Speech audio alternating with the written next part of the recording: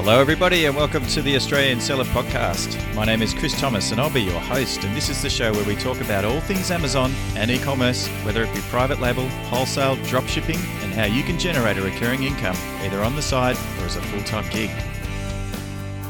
G'day everybody. Thanks for tuning in to this, the 100th episode of the show. I started the podcast back in September of 2017, which is almost 3 years ago to the day.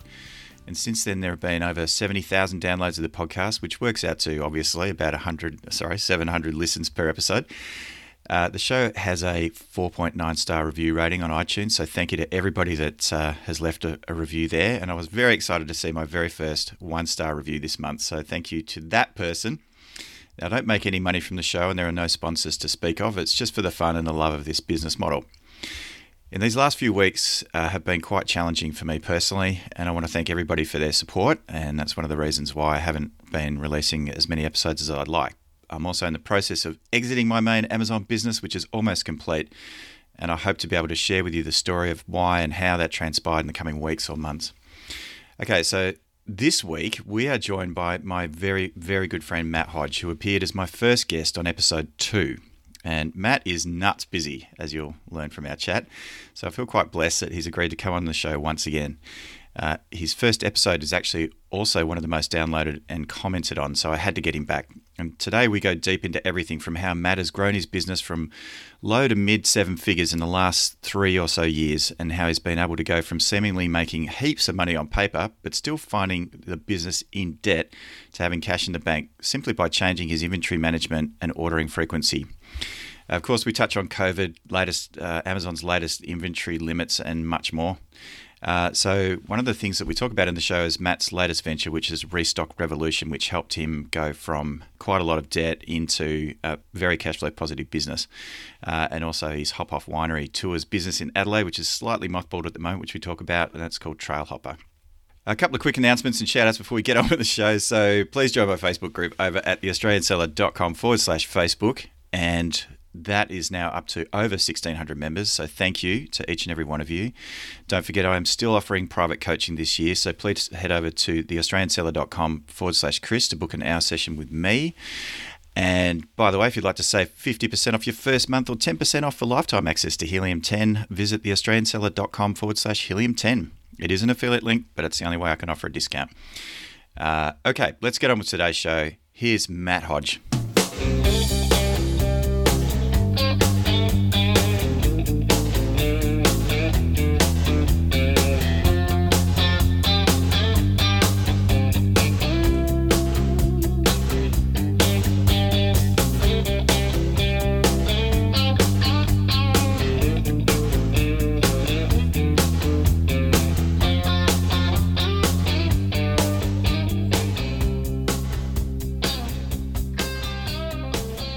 And welcome back to another episode of the Australian Seller Podcast. And today I am thrilled to welcome back to the show Matt Hodge from Adelaide. Matt's a very, very experienced and long-time Amazon seller. And you were on episode 2. So I thought for our 100th episode, it'd be fantastic to get you back. So how are you, Matt? Thanks, mate. Yeah, good. And good to be back. I can't believe it's been 3 years, did you say? It's been 3 years off air, yes. So we recorded in September of 2017. We're up to episode 100. So what's that? 33 episodes a year. I need to get my skates on. Yeah, you've been busy. That's a great output, and I just can't believe how much has happened in the world of Amazon and my business in particular during that time. It's amazing. Yeah, there's so much to cover today. So let's hop into it. Okay. Do you want to quickly give us a really fast background on who you are and how you got to sell on Amazon? Sure. So yeah, I got into Amazon through ASM, Amazing Selling Machine, back in 2013. So we're in our 7th year, and yeah, pretty much coming up to our anniversary, seventh anniversary. We are in the home and kitchen space. It's my wife and I basically run it. It's still very much a part-time business in terms of the overall intensity that it requires from us. Prior to starting this business, I was in sort of the web development world, agency land, consulting in that space as well. So sort of a digital marketing background. A little bit of experience, a couple of years in the logistics space when I was cutting my teeth out of uni. So yeah, put the two together, digital marketing and inventory and physical products was a perfect fit. Last time we spoke, you had about 120 SKUs. Right. That was 3 years ago. How many SKUs have you got now? We're up to 180, maybe, give or take. So 180 products with some variations, different colours. Yeah, a lot of variations. So yeah, we've gone with low hanging fruit in terms of expanding our range, in terms of having different quality, I suppose. You can have sort of a premium or a basics version, as well as color variations of most of our core products. And that sort of just meant that they inherited all of the reviews and ratings that we already had for our established line. So just having more product pages out there, and that's helped us. Have you found, though, that I've experienced that Amazon's actually breaking out a lot of the variations now? Yeah. And so they're all getting their unique reviews, even if they are parent-child, whereas before they used to consolidate. The reviews would all consolidate around. Yeah. It's, there's no consistency. Some products they've done that for, and others are all linked. When we first did it, we were doing it under the assumption that they would all inherit the reviews, because there was no sign or evidence of anything else at that stage. And then we credit all these listings and realized, nope, that none of the reviews had carried forth. So I launched about 100 cases with brand registry, and they actually did combine a whole bunch, but there was a lot of going back and forth and asking for different representatives and stuff who could help us out. Eventually we got it nailed, but I wouldn't want to go through that again. No, it's I think, look, a lot of it is just around the whole black hat world. So a lot of people have been creating variations around dead listings, the zombie listing thing where, products might have 1,000 4.5 star reviews, and if you can use a flat file to tack on a variation and then take over the listing, you get all those reviews, even though it's a very different product. And that was just huge last year. And I think that's the main reason why Amazon has decided we're going to break out reviews based on individual products. And if you try and do what you're trying to do with the black hat, you'll be starting with no reviews. Yeah, but it's that classic Amazon thing of robbing Peter to pay Paul. They fix one problem and they create others, because it doesn't make sense that products of the same color variation should have different reviews. They're exactly the same product, so they've destroyed one really powerful and made sense part of their site to appease or fix another problem. Classic. Yeah, that's very true. Classic Amazon, isn't it? Yeah. Anyway, maybe they'll wind that back, but I doubt it somehow. Me too. So last time we spoke, you were talking a lot about potentially getting into bundling, and certainly virtual bundling. Right. I've actually had an episode with Ashley Armstrong, and she was talking about virtual bundling as well. So if you want to head back and have a look or listen to that episode, knock yourself out. Right. But did that work for you? No. No, it didn't. They became high value products, so that's what was appealing about it. For us, bundling a couple of 2 or 3 or 4 products together, was making them into sort of $50, $60 products, which was appealing. We were using software at the time called Virtual Bundler. And it at the end of the day, what it meant was we had more ASINs that they were FBM essentially, even though they were ultimately fulfilled by FBA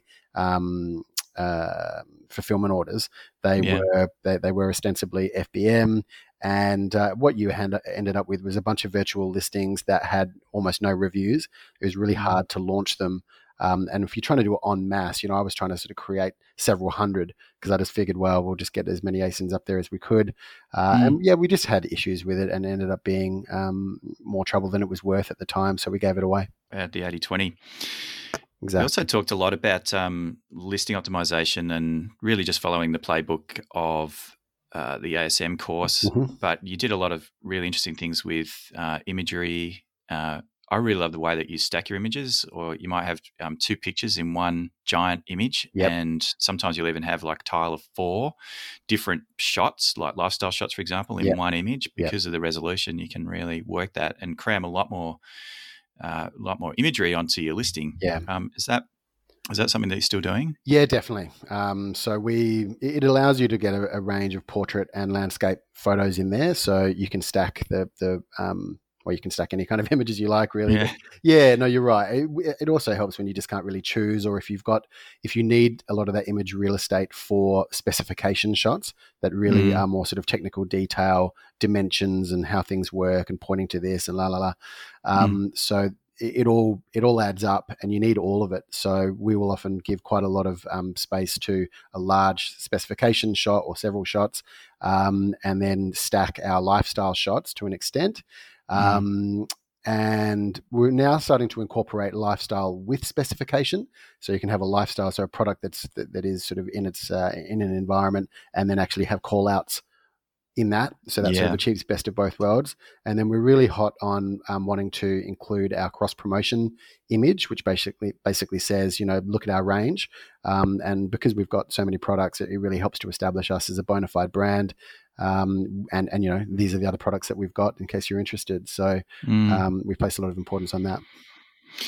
Back in 2017, the only folks that had access to video or be able to put a video on their ads were vendors typically. That's obviously changed massively. Have you had any experience or success with video? Yeah. Mostly because we ended up going PPC with Liren Hirschkorn's team, and that's been great for us. And one of the things that they're really pushing at the moment, or trying to experiment with, is video ads, which we've had great success with. And the wonderful thing about video ads is once you create the product video, you can put it on your listing if you're brand registered, I believe. So we've done that with a range of our products. But unfortunately, what it means is you end up sacrificing, I think, 3 image spots. So down from 9 to 6 in order to have one video. So it's this Amazon thing where they solve one problem and create another. So for us, and then when we looked at the stats of those videos, we just weren't getting the views. So we've actually reverted back, and the advice that we've got from Liren as well is that you can use you could potentially have a customer, a so-called customer, put that review, put that Amazon video on there themselves, and that way you at least get the video on the product listing page. But yeah, they've been really good for the ads, and these are just sort of slideshow. These aren't sort of moving high production things. These are just using our existing images with just some text and some stock music. Yeah, I think you mentioned Animoto for that, didn't you? Yes, yeah, and super easy. Yeah, you can just bang them out. Yeah. Is that animoto.com? I believe so. Yeah, I've used another site too called Content Samurai as well, which is pretty cool. So you just sort of upload a script, and then you can use either their stock photography, or you can push up your own as well. So you can basically pull all the product images from your Amazon listing and create a whole script around that. So that's pretty cool. Yeah, and I thought you mentioned as well. Voiceovers. Yeah, they did voiceovers, which pretty good for us non-Americans to, if it's any good, to be able to get an American accent on that. Oh yeah, big time. So yeah, that's really cool. And you can pick for a man or a woman, and all the different types of active voices and stuff. It's all sort of using AI. It's really quite clever. Wow. It almost sounds real. It sounds like a real person.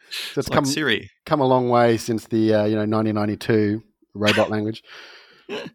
Certainly has. Talk to me about launching now and reviews. I mean, it sounds like in the last 3 years you've launched, gosh, what's that, over 60 products. Has anything changed for you in terms of launching your products? No, we still follow. We've got a large VIP list, which we've accrued. When I say large, 20-something thousand, which we've accrued huge. Just through product inserts. So just a nice glossy card saying, "Would you like to join our VIP club?"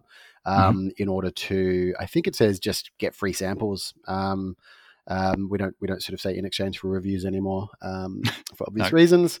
So we're really careful about that. But so we still launch through them, and I guess that the system that we now follow is we've set up a series of landing pages just through lead pages, to be honest. And what we do is we mix up our keywords, so we don't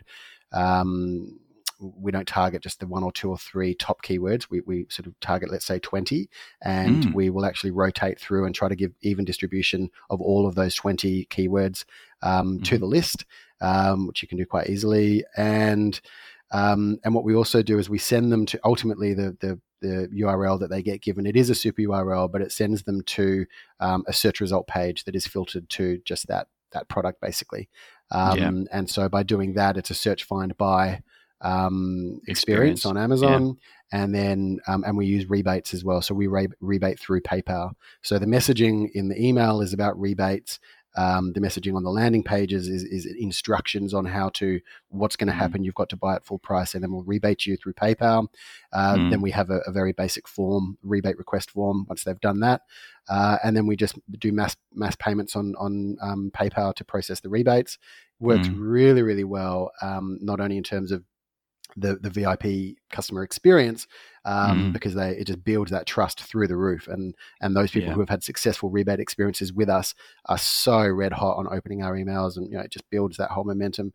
But more than that, the results that we have on Amazon are ridiculous. You get to position number one for something with almost no reviews in a matter of a few days. You get the Amazon badges, you get it all. So it is a really powerful ranking system. Yeah, 3 years ago we were kind of still messing around with coupons, but rebates are hot right now. I think the sort of the feedback that I'm seeing, certainly through some of the groups that I'm in through Slack and some others with Howard Tai, is that the rebate services that were pretty hot a few years back have really, I guess, almost been poisoned a little bit by very low quality buyers. So, without trying to call out too many of the rebate services, I think most people know who they are.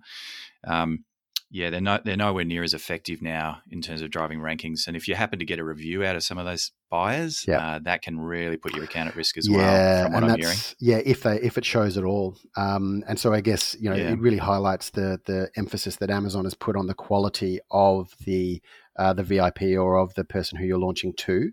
And so obviously when it's a VIP customer who has literally opened one of our packages, which they bought organically, and they just happen to sign up because they like what they saw, then they are completely independent of those rebate or any other sort of system, those groups.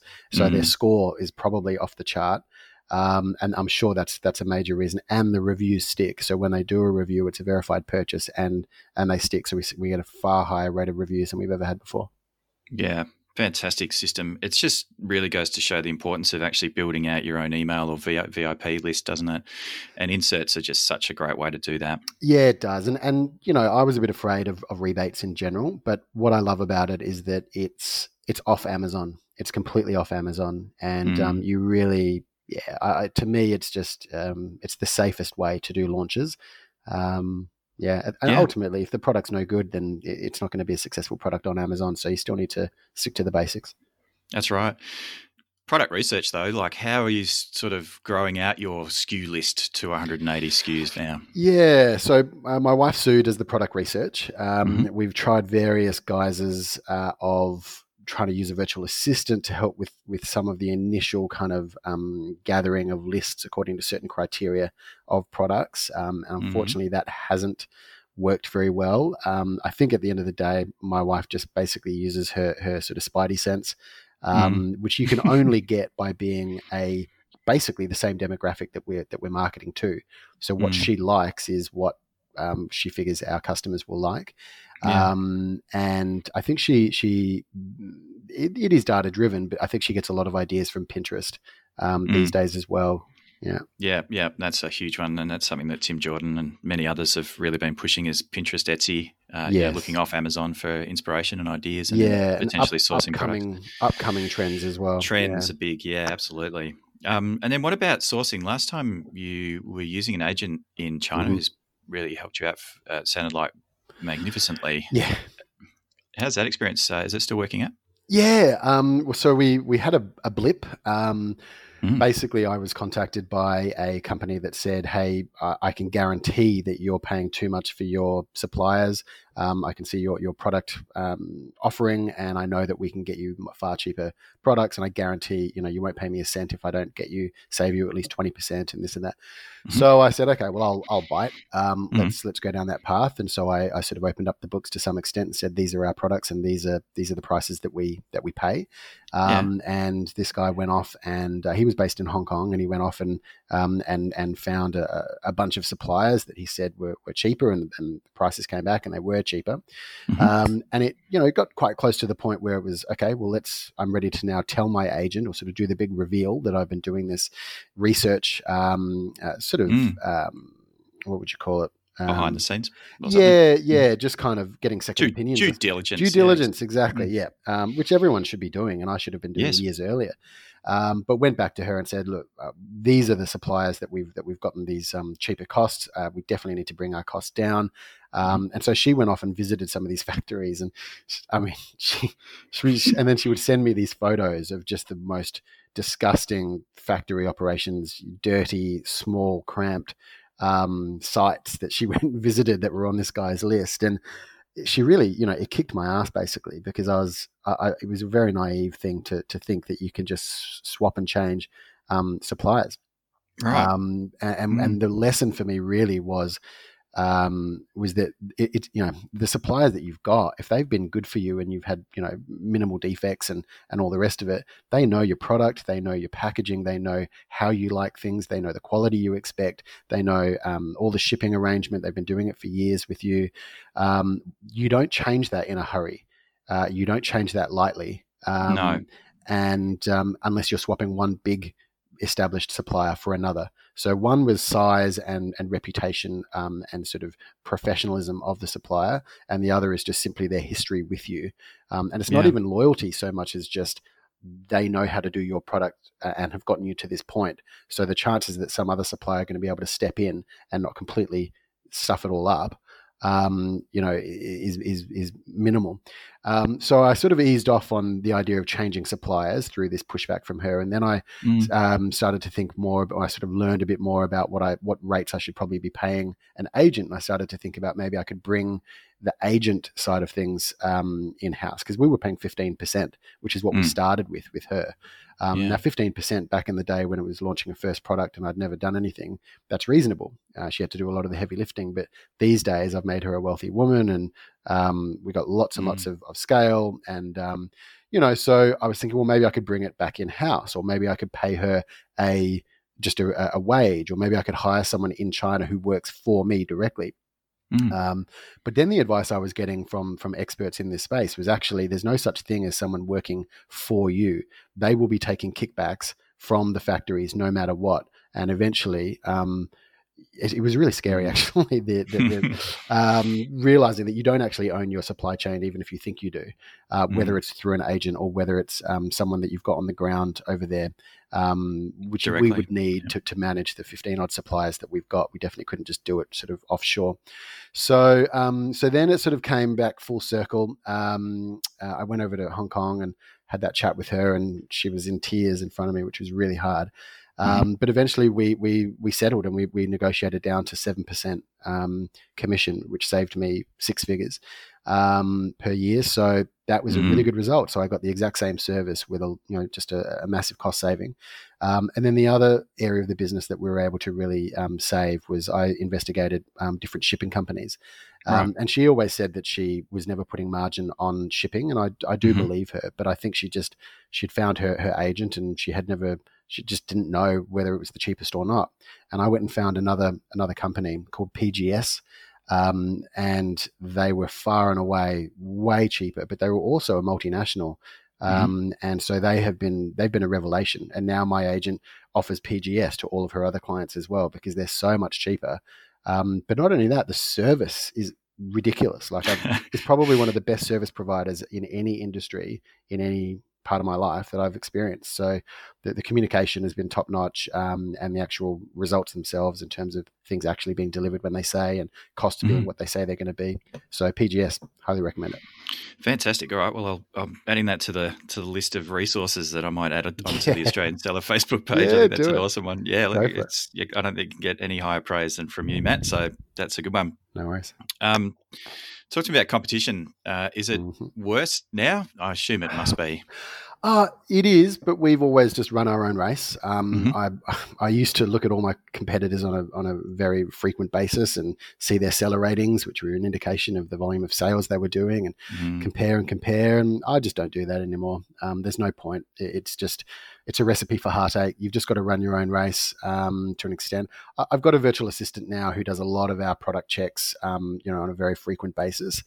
So she uses Helium-10 for some automation, but there's nothing quite like going and actually eyeballing your listings and realizing that 5 of your images have disappeared for some reason, or that you've got hijackers that you weren't getting alerts for. So no, competitors not. yes, it has increased. Yes, it's harder and harder for us to launch new products and find those opportunities. But because we're in 7 years, we're in a lucky space where we've got a brand and people want that brand. Yeah, that's right.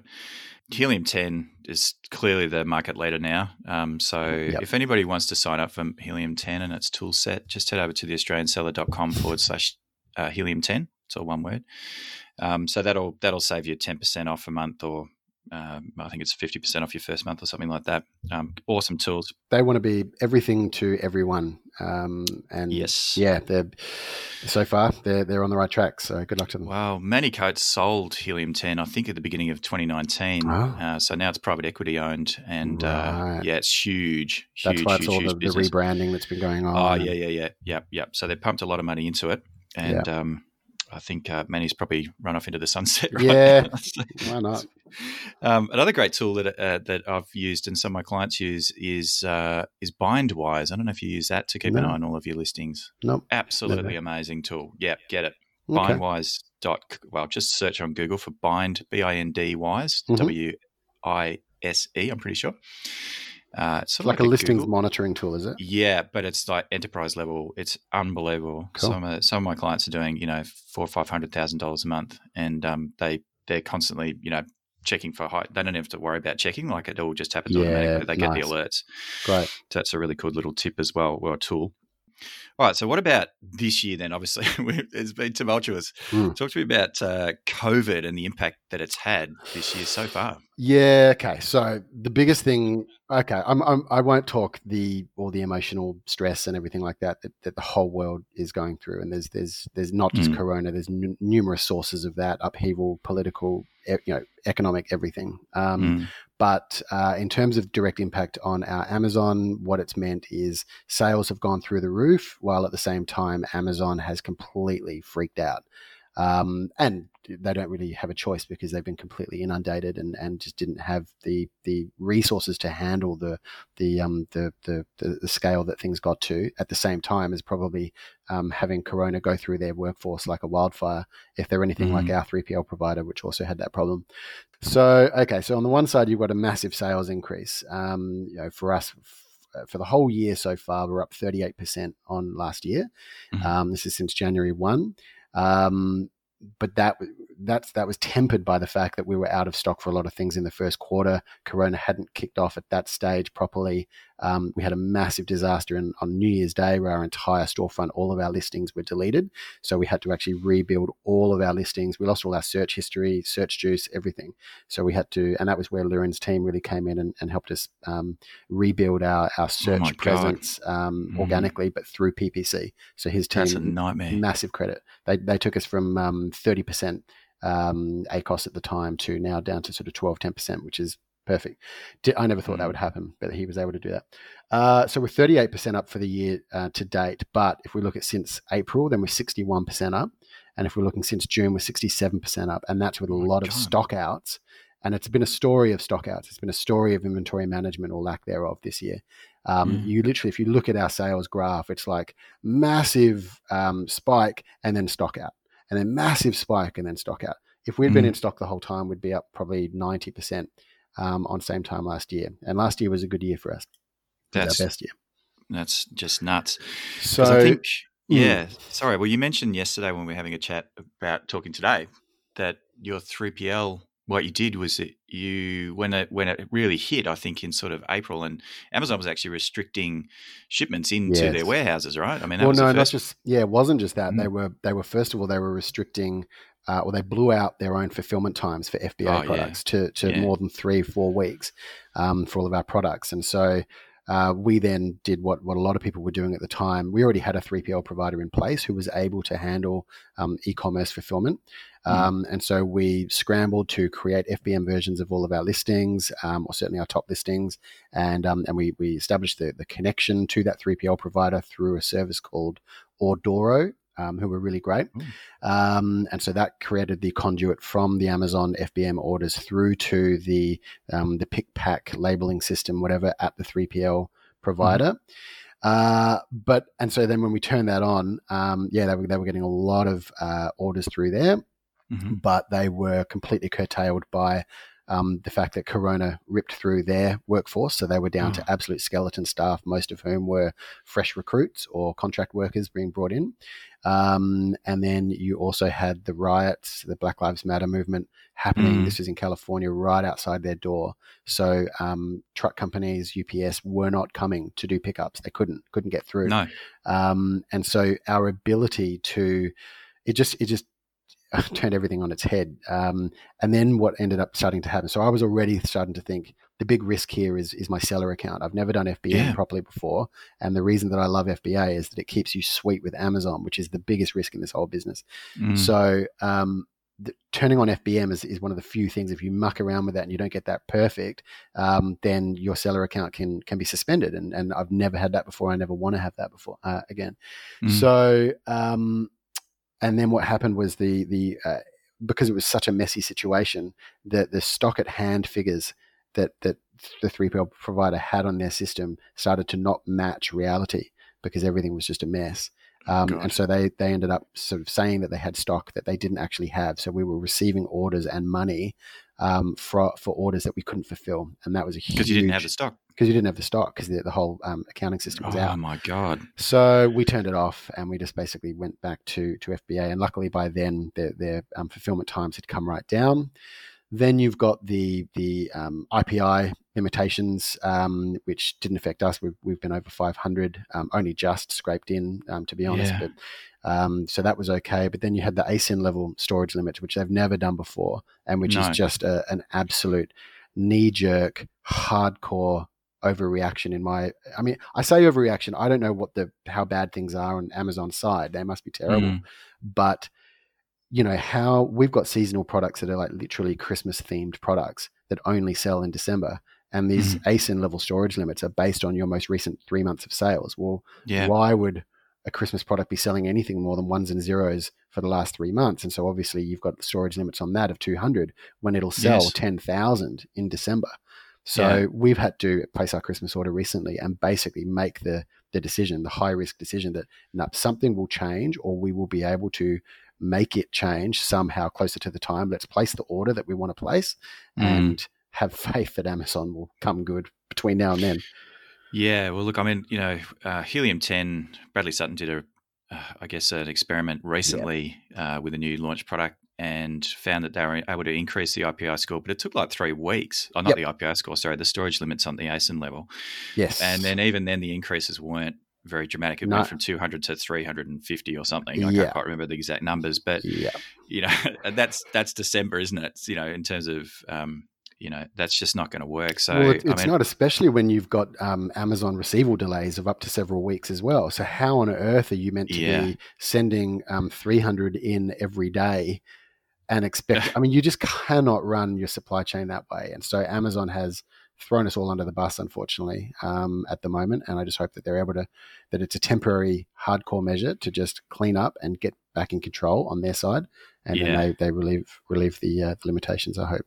Yeah, me too. It's, just what an S show.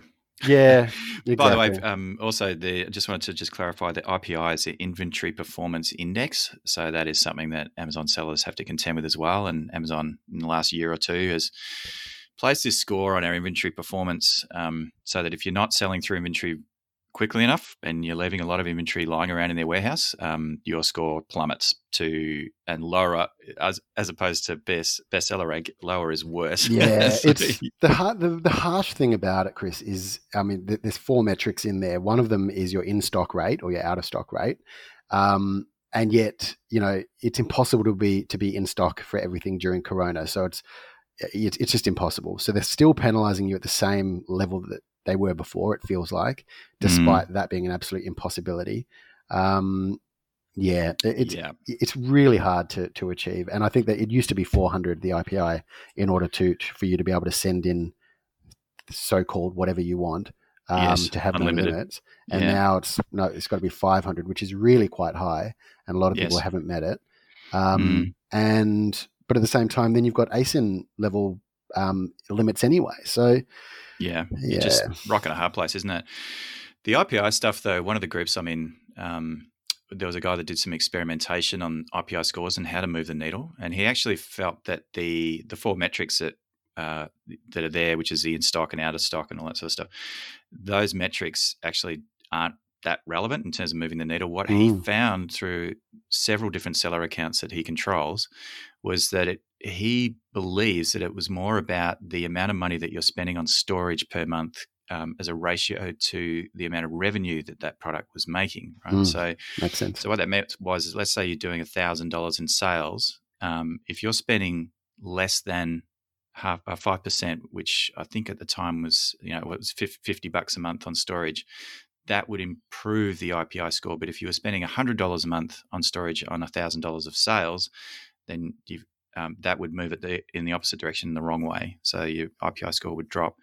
And so there's something in there as well that might be worth exploring for some sellers that are really trying to move the needle on IPI. Yeah, I guess that's just being overstocked, isn't it? Yeah. That's what they don't want. Even though it's more money for them, they don't want that money because it prohibits them from being able to have space for the fast-moving stuff. In fact, I think it might have even been 0.5%. I can't quite remember. I'll need to go back and have a look at the post again. But it was a pretty interesting situation. Well, an interesting theory. So we talked a lot about inventory. We are talking a lot about inventory management. Last time we spoke in 2017, we talked a lot about trying to manage cash flow. And obviously inventory and having a lot of money tied up with inventory is something that you can really impact cash flow. Yes. It's a very cash flow intensive business. Yeah, it's the number one, isn't it? Isn't it? Yeah. So what sort of inventory methodology are you using at the moment? No, look, it's I'll take a step back and I'll say that I remember clearly a conversation with my accountant not too long ago, and I was saying, we were sitting there looking at the numbers, and he was saying, oh, well, you're making all this money, and I was saying, but I'm not. Like, where is the money? It's not coming into the bank account. And then he sort of looked a little bit deeper, because they only look deeper when you actually instruct them to. And he was like, well, it's all in your inventory then. You've got far too much inventory. You're inventory rich and you're cash poor. And those words just stung. I was like, geez.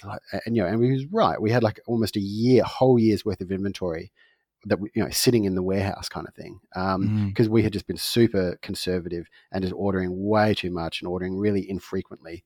Because it was such a painful process to order, we're only ordering probably 4 times a year. So these huge gargantuan orders that then just strip all the money out of your bank account. And a Christmas order, in addition, was just even worse, and it got to the point where in 2018, I had to take out a loan for my Christmas order of $345,000 from Amazon. Luckily, they actually even offered it to me. I don't know what I would have done otherwise. But it just didn't feel right that 5 years into this business, supposedly making all this money on paper that my accountant was so sort of proud of, that I was getting further and further in debt each year with Amazon.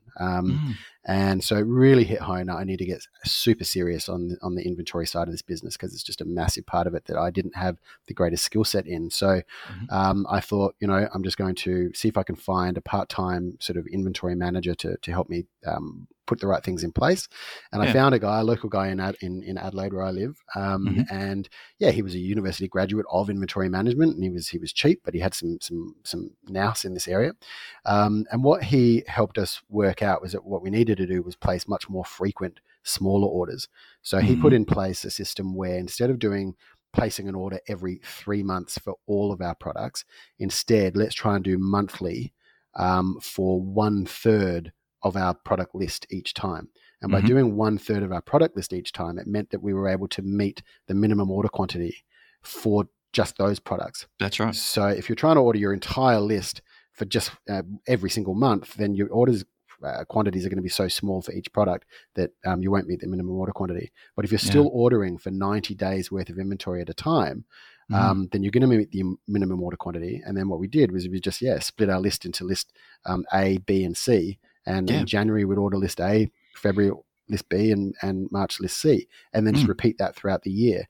And by doing that, it was incredible, the tangible impact. So not only did we pay off the $345,000 in that 12 months, but we ended up with more than $200,000 cash at hand by the end of that point to then pay for my next Christmas order in cash without having to borrow any more money from Amazon, which I haven't had to do ever since. So that's a revelation. Yeah, it is. So the cash flow turnaround from then was absolutely huge. The only issue at that point was that I was still dependent on someone to always physically be doing the work, which I wasn't that comfortable with. I wanted to systematize it. And also he made a lot of just errors with, because you're doing a lot of VLOOKUPs, bringing a lot of different reports, stock at hand reports, sales reports, all this kind of sales history and stuff, combining lots of spreadsheets. And there was always prone to error. And I got really sick of just finding huge errors in just the way that we were merging the data. So I wanted to use my web development sort of background to try to automate this process. And initially, it was just an internal tool that I was building for my own company, and it was going to do exactly what you think. It was going to bring in all the Amazon data from the API, and it was just going to run some forecasting algorithms and tell us what to order. What I also wanted it to do was to not just tell us what to order, but how to ship it. And that's what was really missing from the existing restocking tools that were out there. There was the fact that they don't tell you where to ship it and how to ship it. So how much to go by air, how much to go by sea, how much to go to Amazon, how much to go to our 3PL provider. And they also, and I didn't really trust their data, and I didn't really trust, I couldn't see, there was no transparency as to how they were coming up with their forecasts. Just order this, and you're like, okay, it's hundreds of thousands of dollars. So I didn't really and I couldn't control it. I couldn't manipulate it the way I wanted to because I didn't understand it either. So they were so limiting. So I just figured that I would just build my own thing. And then as it got built, I realized this is actually what probably a lot of FBA sellers are going to enjoy. Like if I need it, then a lot of other people are going to need it. And if I build what I truly want, wish list and bells and whistles, then other people are really going to enjoy that as well. So that's what we're doing. We're building a product called Restock Revolution, and we're hoping to go live, in the next couple of months. And it's a really beautiful piece of software that's super easy to use, super accurate, and it places not only the order, but then it also then, when you're ready to generate the shipping labels for your supplier, it also then you put it into that order into shipping status, and it'll spit out, this is how much you need to send to each of these, to Amazon versus your 3PL, and this is how to ship it. And you just download those packing lists, and away you go. You can go and create those shipments. You can give that all to your agent or your suppliers. They've got everything they need, and it just follows the offline process all the way through. And we just tried to mirror that in the software. So it's really exciting. You have a massive Amazon business. Is Restock Revolution going to be a product for smaller sellers, or? Yes. Yeah. Okay. What I would like to do, so obviously you've got different tiers. And so the way that we're basing our pricing is sheerly on the number of orders that, not orders that they generate through the system, but actually the orders that they sell on Amazon. So if you're, a massive seller, probably like us, then it might be up to $250 a month, which is still the most reasonable rate out there in the market. Very reasonable.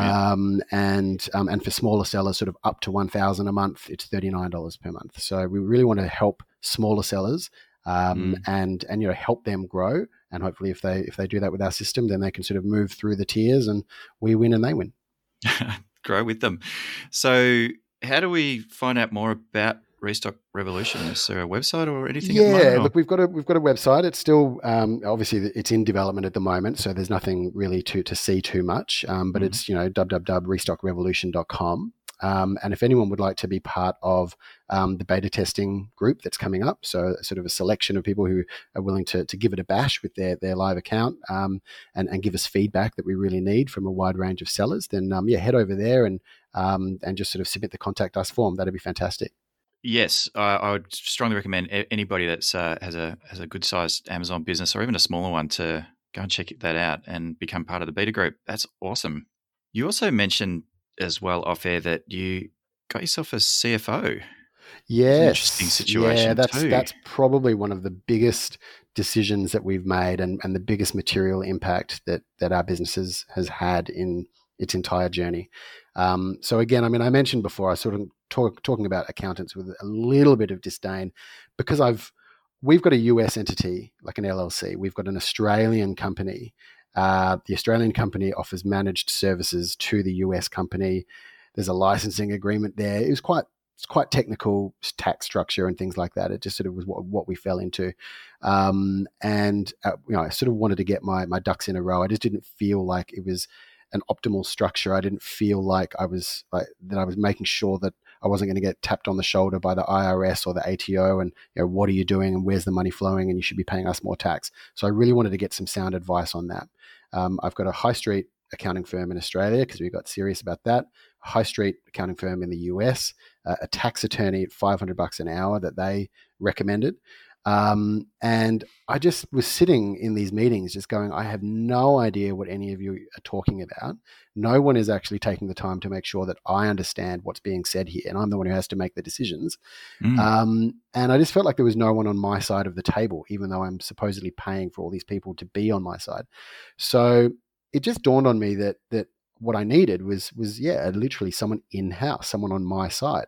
So I just looked up on Upwork, a freelance CFO, and I found a guy who had he'd cut his teeth KPMG back in the day, but then he'd had 20 years client-side experience, head of finance type thing of large corporations.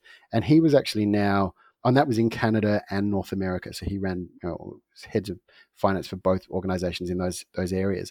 But he was actually living in Australia. And then it turned out he was even in Adelaide. And I was like, oh, well, let's get coffee. Perfect. And he was just one of these personalities who you meet who's so experienced, but yet also really calm and really just a great communicator. And so I brought him into the fold, and he'd come along to these meetings and he would be my right-hand guy, and he would be explaining these concepts to me and just fact-checking and making sure that doing the due diligence, but making sure that these accountants could back up what they said. And he ended up having recommendations and pointing things out that none of them were doing. And we ended up going with his recommendations because eventually everyone was like, oh, yeah, that's a really good idea. Yeah, we should definitely do that. And we never would have done those things if he hadn't been there. And then the best thing was going away from those meetings where he and I were driving away together, and I'd be like, so there's a few action items out of that meeting. Can you just do them? He's like, sure can, Matt. Oh, like brilliant. So he goes off and then ticks all those boxes and does all the action items and puts everything in place. And the material outcome for us has been immeasurable. I mean, I won't say the exact numbers, but we've now been able to basically pay off our home loan in about 2 years. The numbers were always there from a revenue point of view, but I think combined with the cash flow and just he put measures in place to make sure that the money was hitting our personal bank account. And that's what was missing before. So having those structures and having someone like that, and he's only part-time and he's $90 an hour. So Dan, love you. You've changed my life. On your Dan. On your Dan. I'd like to have a coffee with Dan one day. Everyone would like to have a coffee with Dan. He's amazing. What's happened with Trailhopper, Matt? That was your new business in 2017. Mate. Right. Tell me about that. Yeah, so Trailhopper is a hop-on, hop-off winery tour in South Australia. Goes to Barossa Valley, McLaren Vale, Adelaide Hills. We started probably not long before 2017, and we became the number one tour in town on TripAdvisor, applying a lot of the same online marketing smarts that we do use on Amazon. But we were going out. We were probably we had 3 buses going out. 6 tours each Saturday and Sunday, plus a lot of weekday tours. We were, we hired 5 drivers, all of that, and then Corona hit. It's just basically been dead in the water since then. People on JobKeeper who were eligible for JobKeeper, we've lost a lot of staff, just people moving back home, wherever that is, Queensland or whatever. Unfortunately, one guy, he just missed out on JobKeeper because he didn't have the 12 months. He was 11 months with us, so he missed out. So he had to do Job Seeker, which meant that he was then he was unemployed, and in order to get Centrelink, he needed to be applying for all the jobs that they force you to do. And he ended up just recently, just as we were trying to think about reopening, he ended up accepting another job in an industry that he's got no experience in, and so now we have to replace him with someone who has no experience in our company. And so this is the big missing part that the government didn't get right about that. I think they really threw a lot of the casuals under the bus there. I mean, I thought JobKeeper is fantastic, but the 12-month caveat restriction has meant that we've lost people that we really wanted to retain. Yeah, and experience. Yeah, that's so disappointing. So it sounds like it's just it'll come back. It's mothballed. It's not dead. Exactly. And luckily we don't rely on that for a crust. Thankfully, it was always just about hiring local and just trying to do something local. Good on you, Matt. and supporting not only the wineries, but people and creating a Yeah, business. exactly, mate. It's all about people. That's probably been one of my biggest learnings since we last spoke on your podcast, is putting the right people in place and taking care of those people. Whether it's my VA in the Philippines, really trying to take care of her, even when there's not enough work for her, just making sure she's got what she needs to live on. She's got that certainty no matter what. Other staff who work across multiple of my businesses, just making sure that they're always taken care of, that they've got certainty. I take that same approach, whether it's customers or staff.